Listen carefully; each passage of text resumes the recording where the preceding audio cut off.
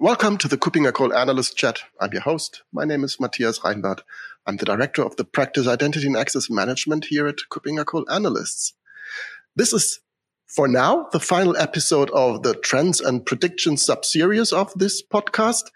And for this final episode, I have invited Graham Williamson. He is a fellow analyst for Kuppinger Call, usually working out of Australia, but not today. Hi, Graham. Good to see you. Hi, Matthias. Good to see you too. And I'm very happy to be contributing on this podcast about FIDO2.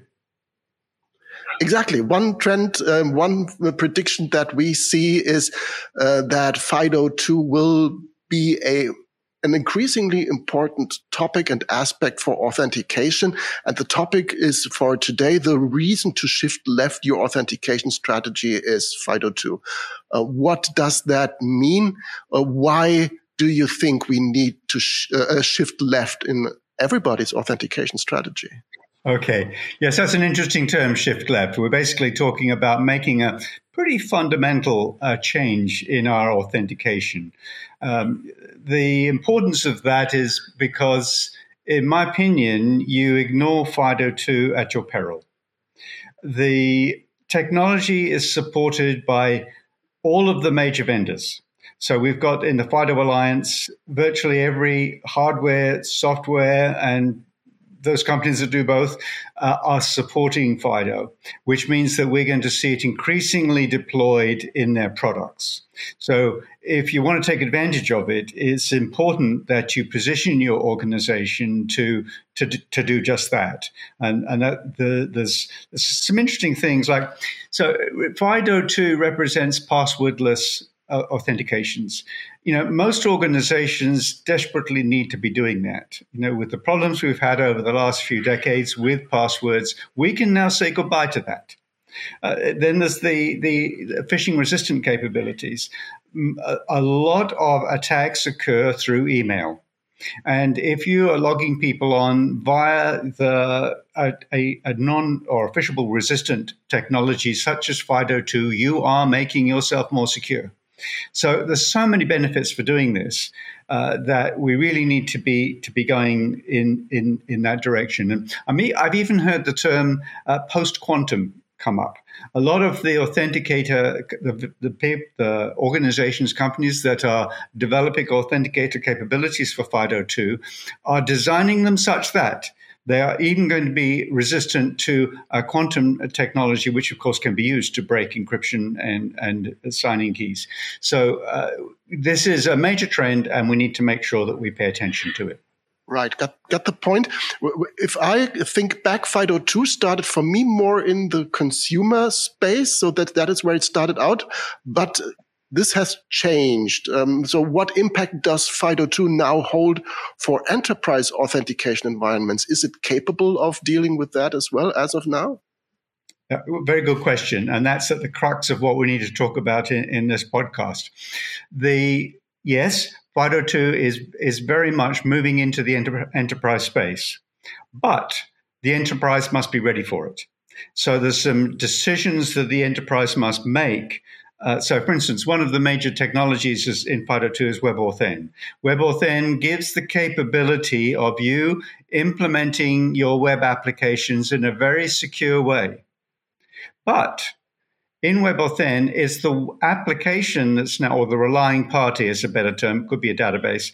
The relying party is now making those decisions as regard to access. So organizations that have spent, many years putting together an identity provider, they've got their entitlement environment all sorted out. They've got their authentication environment all sorted out in a centralized fashion. Now must realize that that's starting to get distributed.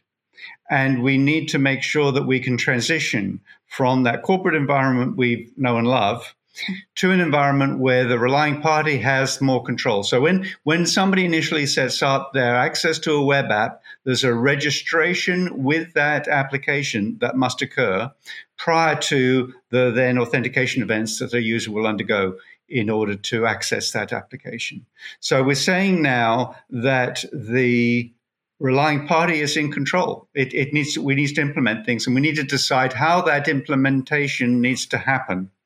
And you need to understand the various operations you have. Like you can control the identification of a vendor accessing an application very strongly, but you need to, as an enterprise, decide, is that what I want to do and how do I want to do it? One last thing, I see this as a big benefit because finally you're going to be able to go to your various business units and say, you guys are in control now. That entitlement silo that we set up in our corporate environment, they're not going to have any control over they'll have influence, but no control over how you are going to allow users to access your application.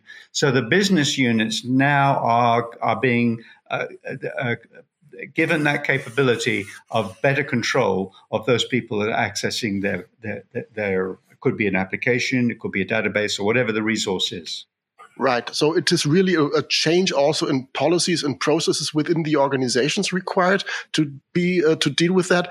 When we come to the actual authenticator factors, the devices, what are your predictions for these FIDO2 devices? Will it be more the mobile device, the phone, or how will they look like in the future? Yeah, again, a very interesting question. Most FIDO2 applications are using at the moment a USB type device. So they have a device that holds the private and public key pair on this device. It gets generated on the device and stays on that device. And then you plug that into whatever client that you're using to access the corporate environment. And then that authenticator authenticates you. What we're seeing increasingly now is the smartphone technology getting so good that my prediction will be this will be the more important authenticator capability in the future. So you will have, Apple has done an amazing amount of work in making sure that you've got a very secure hardware environment on your phone that allows you to generate your key pairs on the phone. And Google is following the same approach. Like Android is getting extreme capabilities in making sure that the security of the device is satisfactory for the technology. However, that means that the enterprise must make decisions. Are you going to let users use any old device to access your resources? Are you going to enroll it in your BYOD mobile data management environment and put controls on what the user must do? Are you going to give corporate phones to your people? These are the decisions then that the enterprise must make in order to use the FIDO2 environment, in a useful sort of way. Okay, great. So we see FIDO2 and the emerging of this also in the enterprise as a major trend. And this is a prediction that I would really also endorse. So this is really something that we will be seeing in the future. Nevertheless, EIC is just around the corner. So if there are any questions, comments regarding that topic, regarding that trend and that prediction, you can either leave it in the comments below that YouTube video, or you can reach out to us by mail or in any other form. You can find us on our website, kuppingercole.com, or you talk to Graham and me during EIC in May in Berlin. And we are really looking forward to seeing you as the audience there. And I'm looking forward to seeing you, Graham, there as well. For the time being, thank you very much for sharing your thoughts on these trends and predictions and on FIDO2. Looking forward to see you. Super. Thanks, Matthias. Thank you. Bye-bye.